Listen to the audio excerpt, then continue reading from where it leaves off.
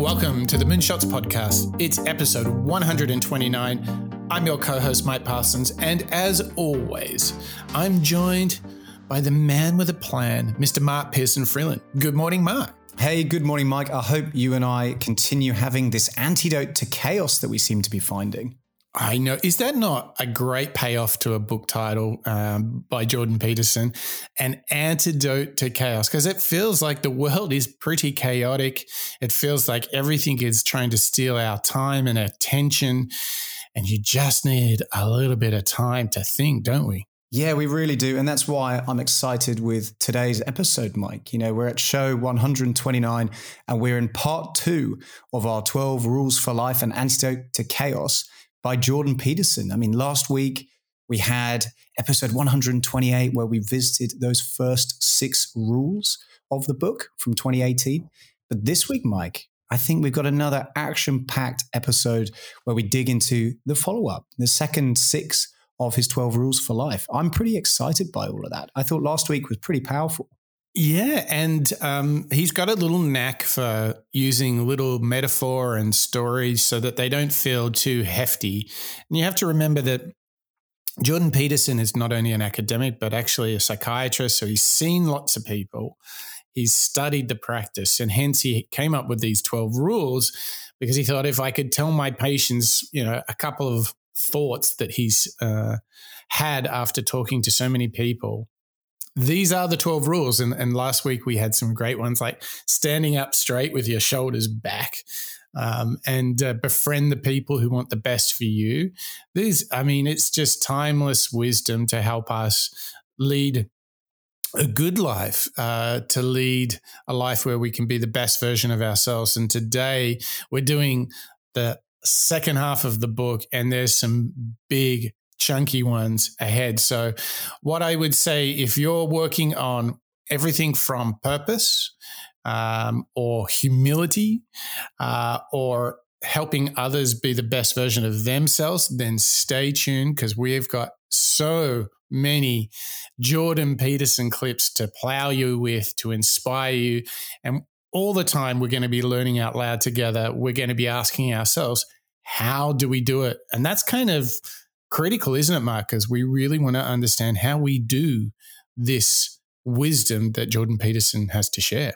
Yeah, and I think the word there is inspiration as well as guidance, isn't it? I think a lot of the series that we found on Jordan Peterson so far with regards to last week and those clips that you said, it for me, the one that stood out the most was compare yourself to who you were yesterday rather than who somebody else is today. That's a pretty powerful clip that, you know, sounds pretty essential, but sometimes pretty hard to do. And I think this week and today's show, again, we're going to be revealing these rules of Jordan's that should help us achieve the best version of ourselves. Well, I mean, we've got an action-packed show, so I think we should throw ourselves in classic Moonshot style. Let's get stuck into it, Mark. So where do you want to kick off the second half of Jordan Peterson's book? We're going to hit, actually, Mike, a bit of a two-hander here, a punch from both left and right hooks. And this first clip we got from Jordan Peterson is actually introducing 2 rules at the same time. Rule 7, do what is meaningful, as well as Rule 8, tell the truth. So let's hear from Jordan Peterson give us this 1-2 punch about the pursuing truth. Rule 7 is do what is meaningful and not what is expedient. And I would say in some sense that's the core ethos of the book. Not exactly, because Rule 8, which is tell the truth or at least don't lie, is a necessary conjunction to that, or a necessary additional element, because I don't think that you can pursue what is meaningful without telling the truth. And the reason for that is if you don't tell the truth, or let's say if you lie, which is an easier way to think about it, you corrupt the mechanisms, the instinctual mechanisms that manifest themselves as meaning, and then you can't trust them. And that's a very bad idea. So the fundamental reason to not lie is because you corrupt your own perceptions if you lie. And when you corrupt your own perceptions, then you can't rely on yourself. And if you can't rely on yourself, then, well, good luck to you. Because what are you going to rely on in the absence of your own judgment? You've got nothing if you lose that. Rule 8 is, as I said, tell the truth or at least don't lie. Mark, I think he's not talking about like when you get caught stealing a cookie out of the cookie jar. Did you steal a cookie? No. I have a feeling he's going for something bigger here. What do you think? Yeah, I totally agree. I think he's calling us out. He's calling out the fact that if you lie to yourself, then you have a tendency to perhaps influence the way that you behave, the way that you interpret actions of others, and the way that you kind of interact with the world. That's what I'm getting from these two rules. And I think to build on that, he goes to a place where he really reveals the core of the book, which is to do what is meaningful, not what is expedient. And I think, Mark, this might be one of the biggest themes, not only of Peterson's work, but of the Moonshots podcast itself. Because after 129 episodes, I can tell you this idea of doing what matters, doing things of impact, doing things where true value is created, right? Things that make you feel fulfilled, satisfied, maybe a bit happy, maybe that you feel like you've achieved your purpose, you're finding some meaning in life, which is truly the greatest pursuit, versus what is expedient. And I think this is where we cheat ourselves. This is where we tell those lies. He's basically saying, don't take the easy path, take the hard path. And once you get this thought to there, what you can see is that this is so deeply related to the advice that we've had from so many people, authors, academics, even Joe Rogan himself, Jocko Willink, where they talk about embracing discomfort. Problems, as Jocko would say, are good. Yeah, I think you're right. This is the antidote to the chaos of life when we're surrounded by distractions, by individuals who might have what we think we want. And I want to re-emphasize that word. You think that you want something when the truth is it doesn't really matter. This is Jordan calling out to us, find what is that meaningful thing, isn't it? The expedient idea and the expedient reference I think he's going for there, at least in my mind, is something that's kind of convenient. Maybe it's, as you say, maybe less it's work. Easy. Yeah, it's less work. And it's a means to an end. I'm running after a big payoff. I'm running after a success of some kind, but I'm not willing to put in that work. And that's a pretty easy trap to fall into, Mike, isn't it? You know, if you've put in a lot of work into your career, sometimes you expect something you expect that you've reached that end goal when perhaps that's maybe your ego talking. Yeah. I think you're definitely going in the right direction here. I think that the truth, or where the place from which this advice comes from, is that if you are doing something worthwhile, or as Peterson would say, meaningful, right? You must accept that it will not be easy. And I think it is in this that you can go to another step and say, if it's starting to hurt, then you know you're doing the right thing. And I'm not talking about putting yourself in jeopardy here. To use a gym analogy, if you're working out and you're like, oh, this is really hard, then you know that you're truly doing the right thing. You really do know that.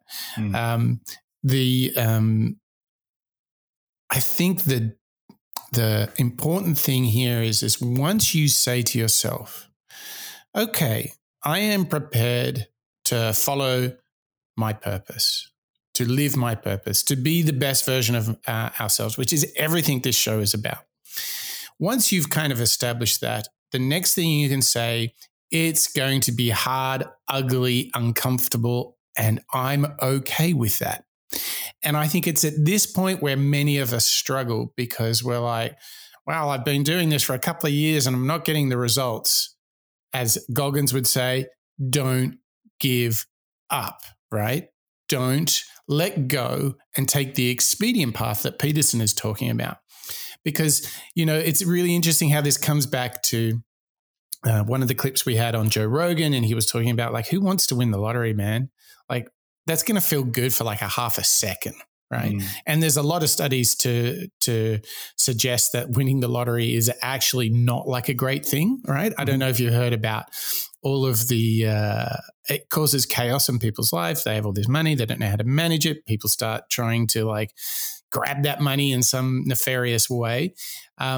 So Rogan talks about, God, earn it. How much better is it going to feel? You might have a tenth of money, but you earn every single dollar, and that is doing what is meaningful, not what is expedient. And Mark, I would say the reason this is so hard to truly practice is we are presented with what I call the pollution of the overnight success. We all think these amazing people came out of nowhere.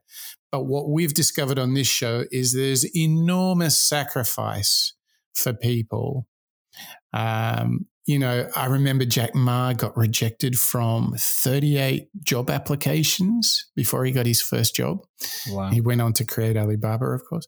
Like, my point is this: I think so much happens when you say problems, good, uncomfortable, yeah. It's almost the same thing I do when I'm running really fast, when I'm jogging outside, and it feels pretty uncomfortable. I know that I'm entering a stretch zone, a healthy push of my limits. And I think another theme that, just to wrap this up, is what we've also learned is that we have far more potential than we know. If only we can accept that the pursuit of meaningful action is inviting challenge and hardship into your life. If you can just accept that and go through it. I mean, think of the people that run 100-mile races. What would have been thought unheard of, impossible 50 years ago, people now run that, pushing the limits, saying, hey, I'm prepared to go through the discomfort. I think this is one of our greatest challenges societally now, is to be prepared to do the hard work, because our minds are polluted by social media, all these false overnight success stories, all these six-pack abs, all of these women that just look like they're from the planet Venus, all of these manufactured propaganda that everyone else is living the perfect life. The answer is no. It's hard. It's hard. But you got to do it if you want to be the best version of yourself. Embrace the hardship, right? Yeah, that is the antidote to chaos. The thing I'm reminded of as you were talking is that amazing story from Matthew McConaughey, where he gets those offers for that rom-com. Yeah. And gradually it goes up from, I think it was 4 or 5 million, then 8, then 10, then 12. And I think it settles on 15. And he just keeps on saying, no. And that would be the easy way out, wasn't it? That would be the expedient way. But he knew in his heart that he wanted to find that more meaningful route, that more meaningful journey. And what happens 2 years later? He doesn't work for 2 years. He's in that valley of darkness, wondering if he'll ever work again. But he stays true. He stays on the path towards meaning. And he does. He comes out the other side and finds the journey that he was looking for, this more meaningful roles, these more meaningful stories that he wanted to tell in Hollywood and on TV and film. I think that's a great example, actually, Mike, of some of the other individuals that we've learned from that brings to life this truth of meaning and this truth of, seeking that honesty in your life. I think that's really is that antidote to chaos that you were just saying. The busyness of life and distractions, social media and so on, getting in our way. Yeah. It's so easy to all fall into that. I have one last thought. And I know listeners, you're probably thinking, geez, they're banging on about this one a lot. It was 2 rules in one. So give us a break. It was 2 rules. But I do think, as Jordan Peterson suggested, this might be kind of the gist to the whole book. I think there is like another way of expressing these thoughts from Peterson that we've been exploring about meaning and versus expediency. And I think, this idea of being prepared to do the hard work today and defer results for a later point in time. And I think this deferring of instant gratification, I think if we get to like a habit of where we are right now in how we live and work as a society, I think we have an enormous challenge with this, because I think about this idea of, I love reading. And so if I think, I'd really love to read something about this, or someone recommends something. For example, Mark, I recommended a documentary to you yesterday, and by yesterday evening, you'd already watched it. Okay. I think about this idea of, I'd really like to read a particular book. Within a nanosecond, I jump on my Kindle, zip, there it is. Okay. There was no deference of gratification. Now go back in the good old days, I used to have to go to the library to get a book, or go into town to buy the book. And, I would hear about a lot less books, of course. So my point is this: whether it's books, movies, content, whether it's Uber Eats, everything is at our door in a nanosecond. We are in a world of real-time instant gratification, yet the greatest irony is that being the best version of yourself is a sacrifice now, gain later paradigm. It is deferred gratification. And this is why I think so many people get off track, because they get so many things in a moment. It's even got to the point where when you have these buy now, pay later services where they say, hey, you can't afford it, don't worry, buy it now and we'll sort out the payment later. I mean, that is living beyond your means, people. Like, don't do this. Like, if you don't have the cash, don't buy it. And frankly, it's just another thing anyway. So I think, Mark, the reason that we struggle so much to find meaning, satisfaction, and fulfillment in life. Yes, there's a proxy here of happy, and we've got like generations growing up now that are more clinically depressed than any other generation.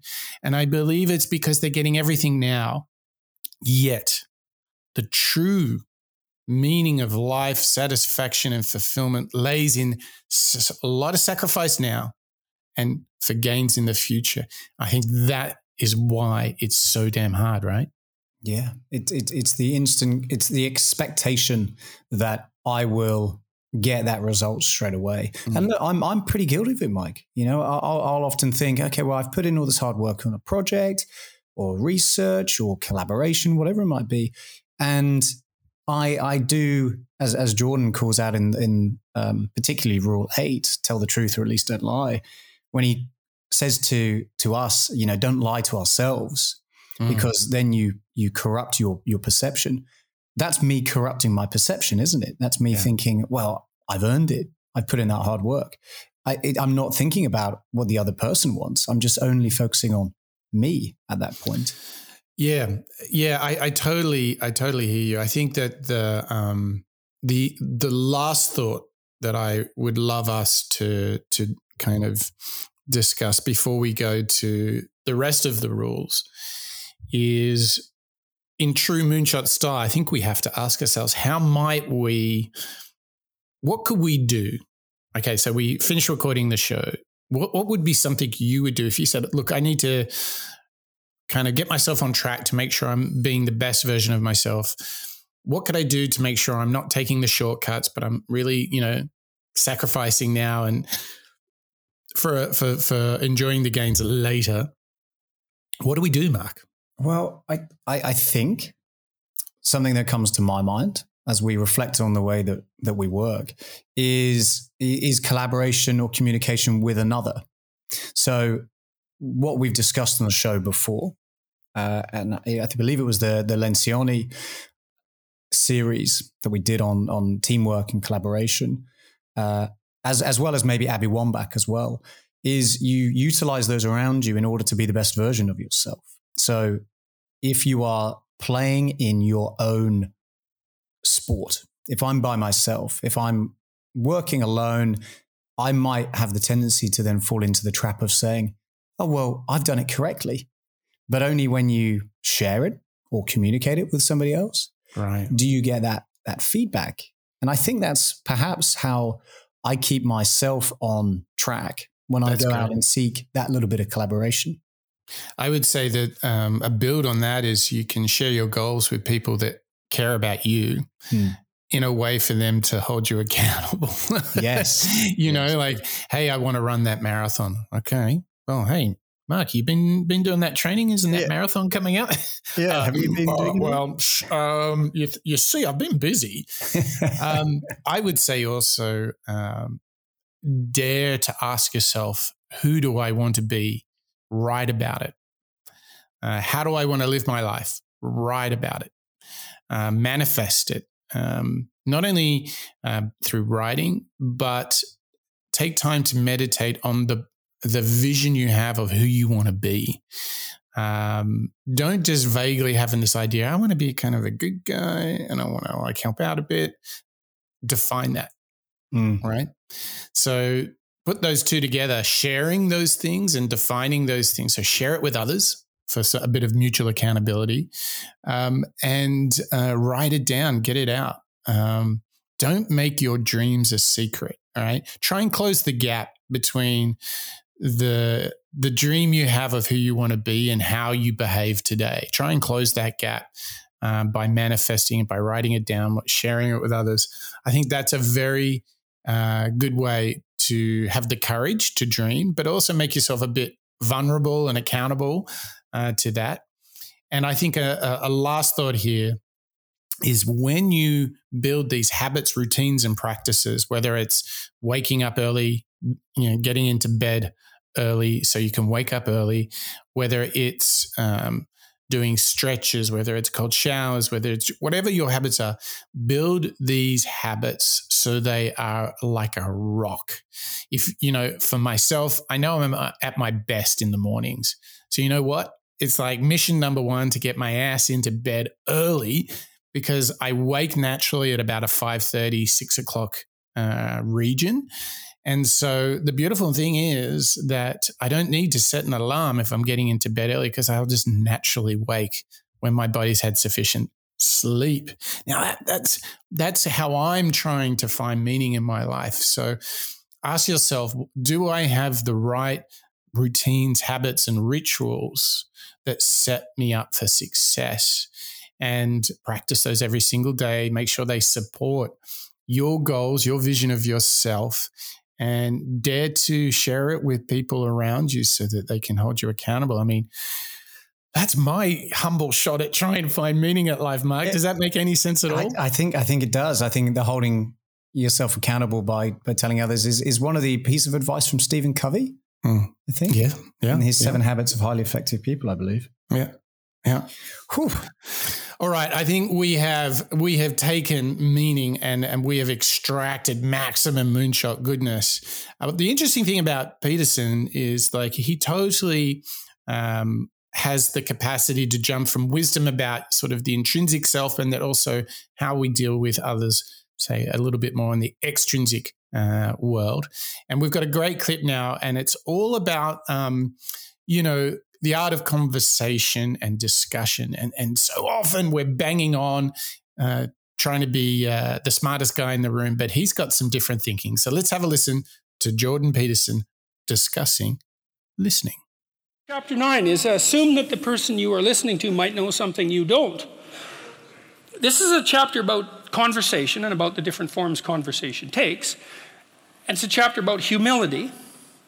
And it's a chapter about listening. And the humility element it took me a long time to understand why there's religious injunctions supporting humility, but to even understand what the word really meant in that sort of technical sense. And it means something like this. It means what you don't know is more important than what you know. And that's a lovely thing to, then what you don't know can start to be your friend, you see. People are very defensive about what they know, and for the reasons we've already discussed. But the thing is, you don't know enough. And you can tell you don't know enough because your life is not what it could be, and neither is the life of the people around you. You just don't know enough. And so What that means is that every time you encounter some evidence that you're ignorant, someone points it out, you should be happy about that because you think, oh, you just told me how I'm wrong. It's like, great. Like maybe I had to sift through a lot of nonsense to get through the real message that you're telling me. But if you could actually tell me some way that I'm wrong and then maybe give me a hint about how to not be wrong like that, well, then I wouldn't have to be wrong like that anymore. That would be a good thing. And you can embark on that adventure by listening to people. And if you listen to people, they'll tell you amazing things if you listen to them. And many of those things are little tools that you can put in your toolkit, like Batman. And then you can go out into the world and use those tools, and you don't have to fall blindly into a pit quite as often. And so the humility element is, well, do you want to be right or do you want to be learning? And it's deeper than that. It's, do you want to be the tyrannical king who's already got everything figured out? Or do you want to be the continually transforming hero, or fool for that matter, who's getting better all the time? I mean, Mike, I kind of feel as though he's calling you and I out as what we do on Moonshots. You know, this is kind of something that we are trying to embrace ourselves, isn't it? We're trying to say there are tools, there are advice, there's guidance out there amongst our entrepreneurs, our superstars, innovators, psychologists, authors, everybody that we have covered and will cover on the Moonshots podcast. I feel like they've all got something to teach us that you and I are slowly packing, and our listeners are slowly packing into our Batman utility belts. and it's you know, it's Peterson calling us out and saying, hey, remember this. Don't fall into the trap of thinking that you know best, because remember, we're still here on this planet to learn, to get better. And there is, I don't think I'll ever know enough to confidently say, I'm ready, I'm done. Yeah. I mean, it reminds me of so many different mantras around this, because there's like obviously servant leadership as a sort of a wrapper theme, if our listeners are super interested in that. Bringing it a level down, there's this mantra of listen to understand, right? Mm-hmm. And that's really interesting, like, you know, to actively listen without bias. Don't try and come up with a retort, but just listen. Truly seek to understand what that person is saying. It might be that they do have a good point. It might be that after consideration, it only confirms perhaps something that you felt or thought as well. But Mark, I mean, this comes back to this. I mean, the whole show is built around the idea of learning out loud, right? And here he goes and says, learning, be ready to learn. I mean, it's almost like the best indicator in life of, you know, achieving, realizing your true potential is how much are you learning. I totally agree. So, Mark, let me ask you this question. I want you to take the last year, and I want you to think about the last year in context to the many other years that came before that in your life. How much did you learn? Did you have a high rate of learning? Do you feel like you discovered many new ideas, many new practices? I can confidently say that over the past year or 18 months, I've probably learned more about myself and how I need to learn. So I just want to break that down for a second. Mm-hmm. I've learned more about myself, i.e. the way that I behave. Yeah. And I've learned about the awareness that I have, that I should be learning more, and how I can embrace change more than I ever have. Whoa. But do you realize what you said? You have had the most fruitful, meaningful year of your life. That is what it feels like, actually. And you know, I'm not going to lie to you, Mike, and listeners, it's been a challenge.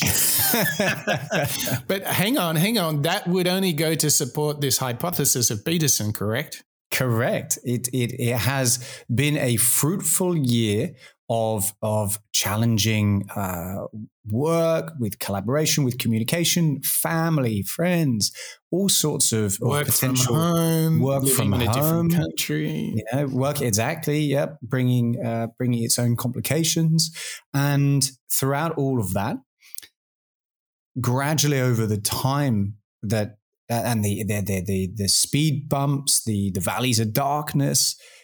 I think that I've probably learned more, again, as I say, about myself, as well as the way that I behave to these challenges and obstacles more than I ever have done. And I think that this humility that Peterson's talking about in Rule 9 is the big aha moment. When you remove the pressure on yourself to be perfect and to think, hey, I'm great. I don't need to change. And when you have the humility to then say, oh no, I could still get better.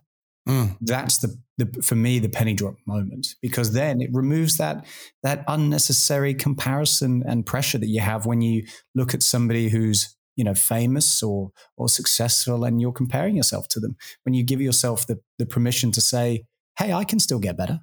Yeah. Well, I mean, so let's just follow out the journey of Mark Pearson Freeland for the last year. I want you to ask a couple of questions. Did you then, over the last 12 months, achieve perfection? No. However, did you have the highest, richest, most fruitful rate of learning in your life? Yes. So therefore, you've had the best year yet. I totally agree. Right? You are closer to becoming who you're truly meant to be because of this. You have done the hard work. You have gone to the valleys of darkness and out again. And are you able to say, well, I can be grateful for those challenges? Yeah. And actually, just to go back to something the first question that you had about being perfect, I think what I've realized is that the terminology or the expectation to become perfect, even within a year, would have been pretty unrealistic in my experience. Right. Instead, the journey of learning that took place, the reflection, the absorption, that humility and awareness was actually the more important piece for me. That's the meaningful journey that I think Peterson was referring to in Rule 7. That's right. So if anything, actually, funnily enough, if I'd achieved perfection, I would then find myself thinking, okay, well, that's kind of it then. I've reached that natural conclusion. And if anything, I'm glad that it hasn't finished, because it is a fun journey to go down. So what we just did then is used the capacity to embrace the rate of learning and the journeying and the pursuit of meaningfulness. And we sort of allowed ourselves to wallow in the goodness of that. And so that you could feel the satisfaction and fulfillment of, actually, this was the last 12 months were great. Look at how far I've come, how much I've learned. Yet we disassociated with this idea of perfection and all the falsehoods and, all the six-pack abs and the like.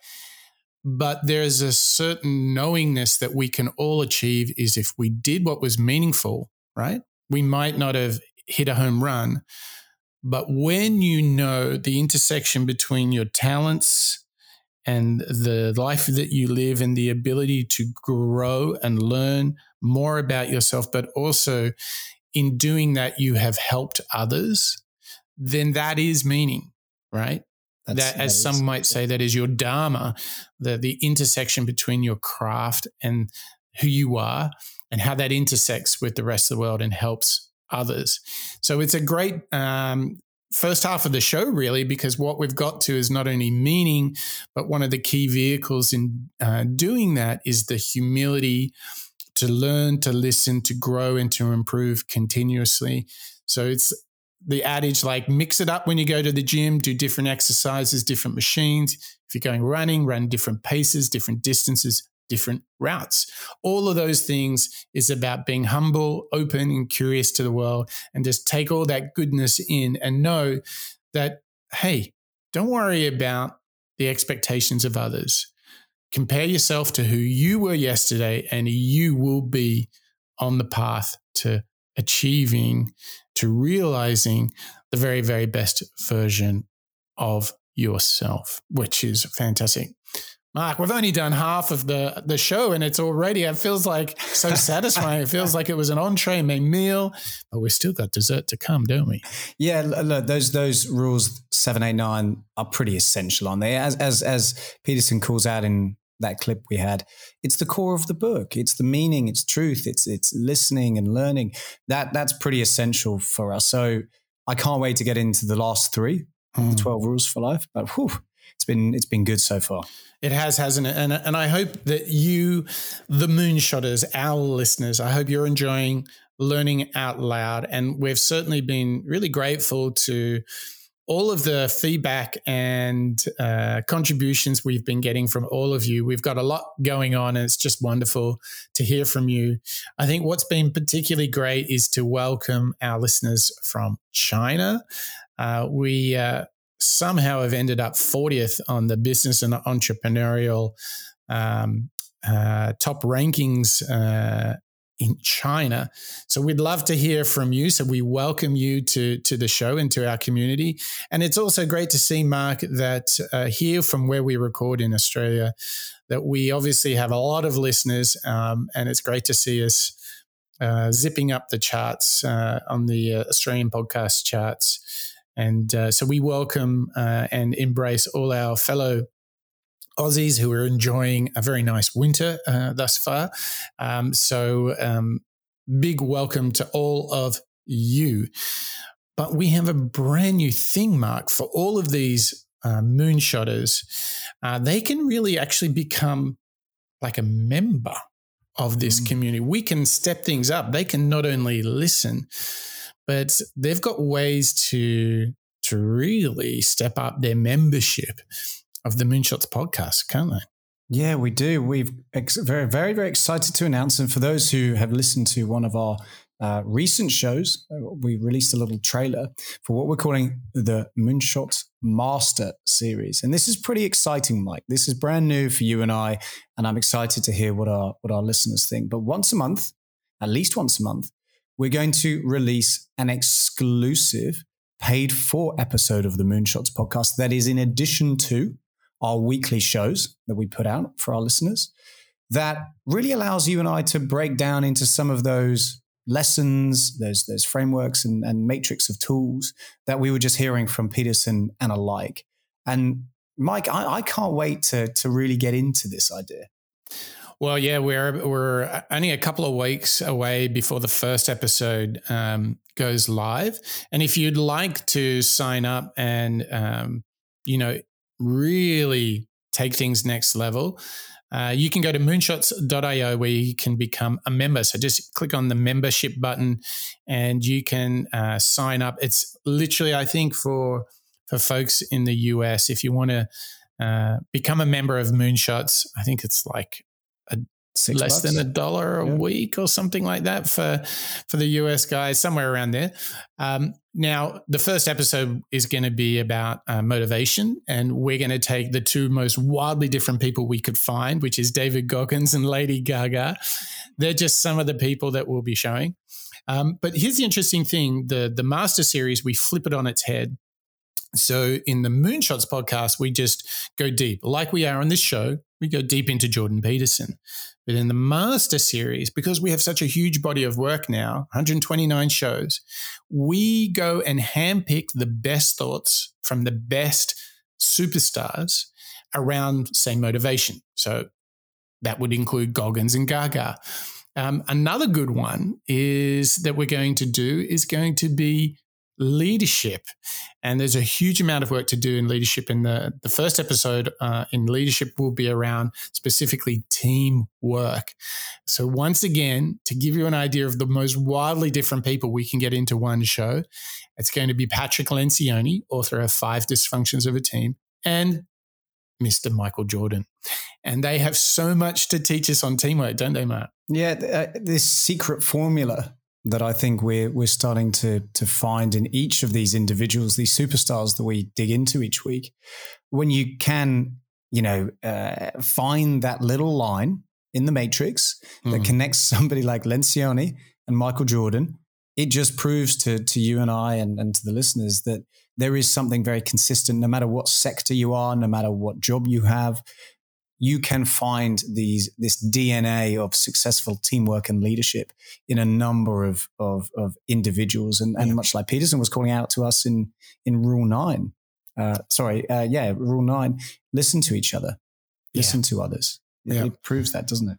And so we're going to dive across, wait for it. There's over 60 different episodes that pick on 3 big themes: how to improve yourself, your thinking, and your leadership. So if you want to get this turbocharging, if you want to get this accelerant to really being the best version of yourself, jump over to moonshots.io, click on members, sign up for that, because in June, we will be launching our first episode. We would love to see you join us. And remember that you will have the opportunity to get worksheets, all sorts of takeaways from each and every episode. You'll be able to suggest upcoming topics for the show. And we just encourage all of you to come in support. We have, there's like a light membership you can take where, you just support us as well, because we put this show together every single week for you guys, for all of us to learn out loud together. So we'd appreciate your support. So head over to moonshots.io, click on members, and give us some of your goodness, and you'll get a lunar-powered dose of good karma. Are you ready for the second half of Jordan Peterson, Mark? I am, Mike. And let's launch straight into Rule 10. So just to revisit what we've heard on the show already, we've heard about meaning and truth and listening. So now let's hear from Jordan Peterson. Tell us a little bit about knowing what you want and communicating it correctly to yourself and others. Rule 10 is be precise in your speech. And that's an observation, I would say, that's a variant of a New Testament injunction, which is, or maybe a description of the nature of the world, which is, knock and the door will open, and ask and you will receive, which is a very strange theory, let's say, but which I would say is far more in accordance with what we know about the psychology of perception, let's say, than you might imagine, because it is the case that you don't get what you don't aim at. You might get what you do aim at, and your aim might get better as you aim as well, which is something to consider. If you specify the nature of the being that you want to bring into being, then you radically increase the probability that that's what will occur. And of course, you all know that because you regard yourself, at least to some degree, as active creative agents, right? Your fundamental attitude towards yourself, at least in the manner that you act towards yourself, is that you wake up in the morning and you have a landscape of possibilities that lay themselves open to you, and you make choices between those possibilities and determine in consequence how the world is going to manifest itself. So you confront a field of potential. That's a good way of thinking about it. And through your choices, you determine which elements of that potential are going to concretize themselves into the real world. Be precise. I mean, this is envisioning, I must have been like ESP teleporting a little bit of Peterson earlier in the show, because I talked about define who you want to be, write it down, share it with others to make yourself accountable. So the brainwashing by Jordan of myself is complete, right? Well, I think the comparison that I would draw, and again, upon reflection of Peterson's work in 12 Rules for Life, a lot of the rules that he's saying are both external and internal amongst ourselves, aren't they?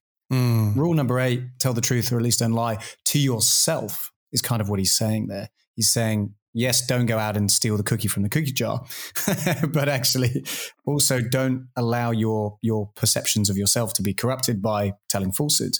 I think what he's saying here in Rule 10, be precise in your speech, similar to what you just said, Mike, is be precise in how you are aware of yourself. Yeah. So not only how you and I might communicate to colleagues, partners, our listeners, I think what he means is one layer deeper, which is be precise in the way that you have an internal monologue with yourself. Oh, yeah. And I think we all entertain some thinking about the vision that we have of ourselves kind of loosely and sporadically, I would say got to get it into your journaling or whatever the medium of your intention setting is, and be very specific. And I think the specificity helps you hone your focus on where you want to go.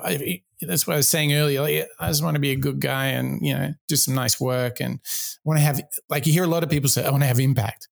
Well, what kind of bloody impact do you want to have, right? Specify it.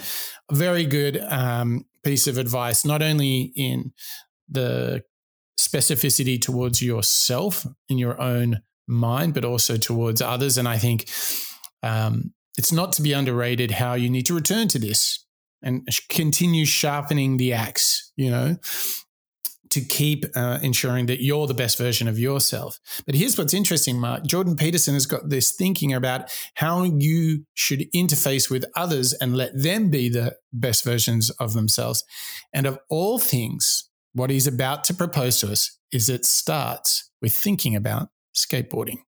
Rule 11 is don't bother children when they're skateboarding. And that's actually a discussion of courage, of encouragement more specifically, because I've been trying to understand, for example, what role parents play in the lives of their children. And I would say this is a role that is of fundamental importance, as well as attempting to guide your children so that they act in a socially desirable manner so that the world opens itself up to them. You also want to encourage them, which is not the same as sheltering them.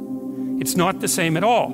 And to encourage someone is to say something like, or to act out something like, look, kid, the world's already difficult, because the world isn't easy for children any more than it's easy for adults. The difficulties they're not the same. They're child-sized difficulties, but they're still difficulties. The world is a very hard place, and it's a bitter place in many ways. And it's not only a hard and bitter place, it's also touched with betrayal and malevolence. And that's the fundamental bottom line. But there's something in you that is capable of taking that full on and transcending it. And that's encouragement. You say, well, as difficult as things are, you're up to the challenge. And to interfere with children when they're skateboarding, for example, when they're doing, let's say, inadvisably dangerous things, which kids, of course, do if they're skateboarding, to interfere with that is to interfere with the child's willingness to voluntarily expose themselves to the risks that they need to expose themselves to in order to develop the sort of competence that allows them to thrive in a world they cannot be sheltered from. And so to interfere with children when they're taking necessary risks is not love or empathy, but cowardice on the part of parents. And it's deeply damaging to children. And I can tell you, as a clinical psychologist, I've never had a client come to my office. In all the hundreds of encounters I've had with people in my office, I've never had a client say, my parents made me too independent. That hasn't happened once. Right, now, my parents made me too dependent, or I conspired with my parents to perpetuate my dependence.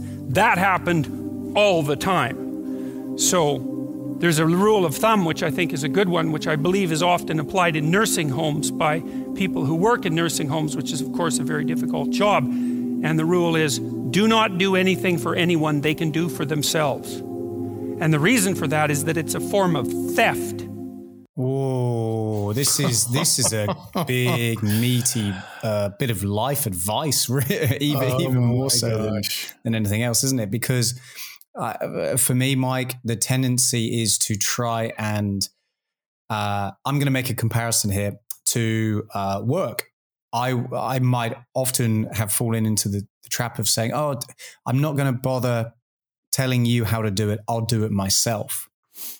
And I think the comparison to trying to protect others from, perhaps learning that lesson, you are robbing them of that opportunity to go out and get that experience, aren't you? And I love the visual. Again, it's Peterson's talent here to put it in such a visual way for us, stopping a child doing a potentially dangerous activity. But it's pretty much a business bit of advice as well. You help others learn by exposing them to those things. Yeah, and I mean the fascinating thing is that, you know, we see this playing out in the world. They talk about helicopter parents. Have you heard of this concept, Mark? I think I have. Right. So basically the parents are like helicopters hovering over the child and catching them before they fall, avoiding accidents. Or you see it even in teenagers where, you know, parents are doing the homework of the kids and stuff like this, right? This is such a crime in the eyes of Peterson. He's saying what an act of cowardice and theft, because if you don't let them learn how to fall and dust themselves off and get back up again, then at some point in life when you're not around, they will not have the means to embrace hardship. And I think this is exactly the same for parenting as it is for taking care of your colleagues, making sure that they are capable of being autonomous, of taking ownership. That requires the skills and the confidence to be such. So the question is, you know, how are you teaching, supporting others around you so that when they go skateboarding, they might have a few knocks, but they'll be okay and they'll be better for it. And that's why I think it's like the micromanager in the office or the helicopter parent at school or on the soccer field. They're all the same thing. And I think it's rather challenging when he says, oh, you're not doing them a service. He goes way beyond that. He says, it's an act of theft. Wow. Yeah. It's pretty confronting, but I think we can both agree that I think he's right. Robbing them of that opportunity to go out and learn not only about the situation and life, but about themselves, how they react to stuff. You know, maybe the education that I was referring to earlier in the show for myself was that I've followed a slightly easier journey prior to the last 12, 18 months, and actually being now into a situation where I'm falling off the skateboard. That's when I'm learning. Maybe it is. It's for sure. But next time you'll see it coming, so you won't need to fall off and graze the knee, will you? Yeah. Next time I'll ollie over the edge. Woo-hoo. You're right. God, it shows how little I know about skateboarding. Isn't it? Well, at least you knew the ollie. I mean, you could have done you could have made some flip, but you got it. You're doing good.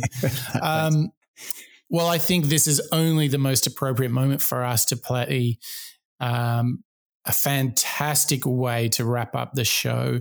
It's the final rule from Jordan Peterson. So sit back and enjoy this one. It's a bit longer than usual, but it is well worth the wait. So let's, for the last time in this show, listen to Mr. Jordan Peterson. Final rule. It's called pet a cat when you encounter one on the street. And it's the most personal chapter in the book. It's a lot about my daughter.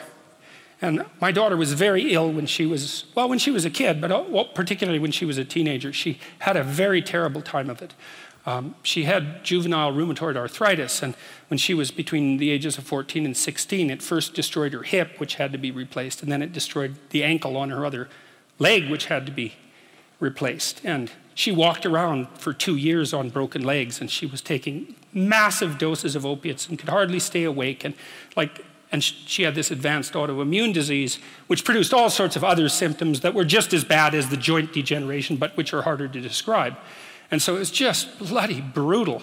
You know, and as a test of your faith, there's almost nothing that's more direct than a serious illness inflicted upon an innocent child, right? And so the chapter is a meditation on that, and also on, well, what to do in a situation like that, because everyone is going to have a situation like that in some sense, you know, because you'll be faced with illness in the people that you love and in crisis. And so it's a practical guide to coping with those sorts of things. And one of the things you do when you're overwhelmed by crisis is you shorten your time frame.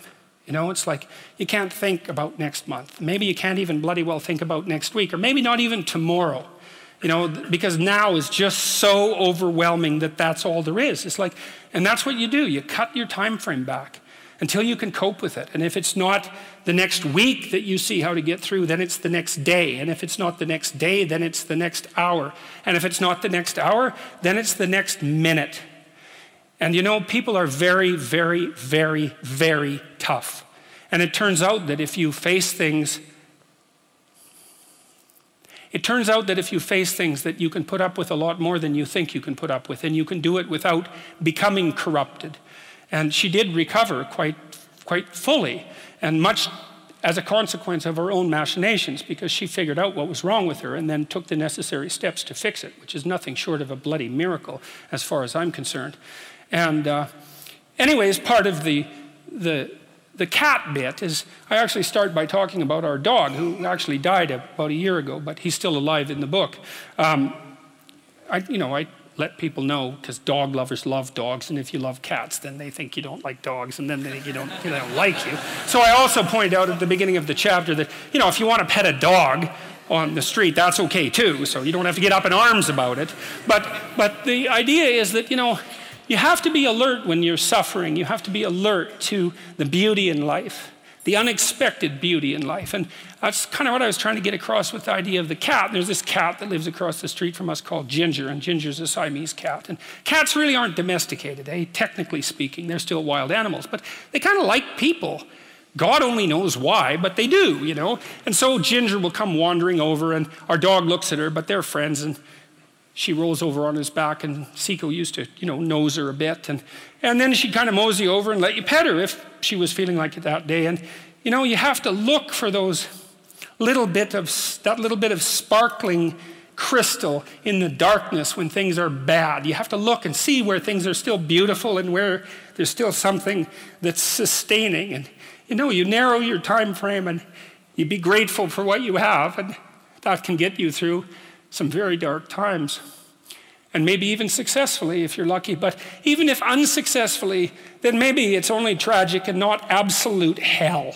And maybe I think, and this is sort of what I closed the book with, is this idea is that if we didn't all attempt to make terrible things even worse than they are, then maybe we could tolerate the terrible things that we have to put up with in order to exist. And maybe we could make the world into a better place, And it's what we should be doing and what we could be doing, because we don't have anything better to do. And that's what the book is about. And that's the end of 12 Rules for Life. Thank you. Find gratitude and notice the beauty in life, because the journey's going to be hard, and don't make it harder on yourself by not looking around and petting the cats, smelling the flowers. Yeah, it was like he'd just been hanging out with Eckhart Tolle and yes, talking about being in the moment, the power of now. When in doubt, you do have the now. Wasn't that something powerful from the Eckhart Tolle show? Yeah, focus on the power of now. That's the only thing that matters. It doesn't matter where you were yesterday in the past, or where you're going to be in a minute or an hour's time. Just focus on right here, right now. Mark, I'm glad we broke up Jordan Peterson's 12 Rules for Life into 2 shows. I don't think my brain could have coped with a 1-show extravaganza. Well, he covers so much. He covers, it's particularly even in today, we've learned about that idea of truth to ourselves as well as others, meaning, perception, courage, goodness. In the first 6, we learn about standing tall, taking responsibility. What a journey we've gone on with Peterson. Yeah, I feel like I might be cheating a little bit, but I have been saying regularly of late, this one's probably a book you could come back to once a year, but I have a feeling that I'm building up a catalog of dozens of books that you have to read at the beginning of every year. It really is, I think, what I really walk away from here is he's giving us the capacity to, 1, admit who we are and who we want to be, and 2, to give us the capacity to go out and do meaningful work, knowing that is fraught with hardship. Wouldn't you say? I think that's it. It's having awareness that life can be pretty rough. So don't make it any harder for yourself by cultivating that negative headspace or that negative environment. almost like we're all a bit tempted to play the role of the victim, and he's got to come and slapped us on the face and said, none of that. Here's how you go about it, correct? That's the big thing that I took, particularly actually he wrapped it up for us perfectly in that final clip we just heard, because he's calling out, through the illness of his daughter and the struggles that they went through as a family.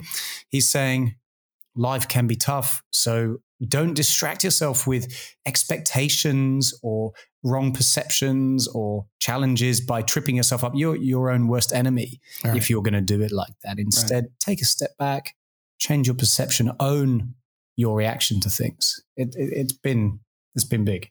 It has. And Mark, if you thought we were done with Mr. Peterson, we're not, are we?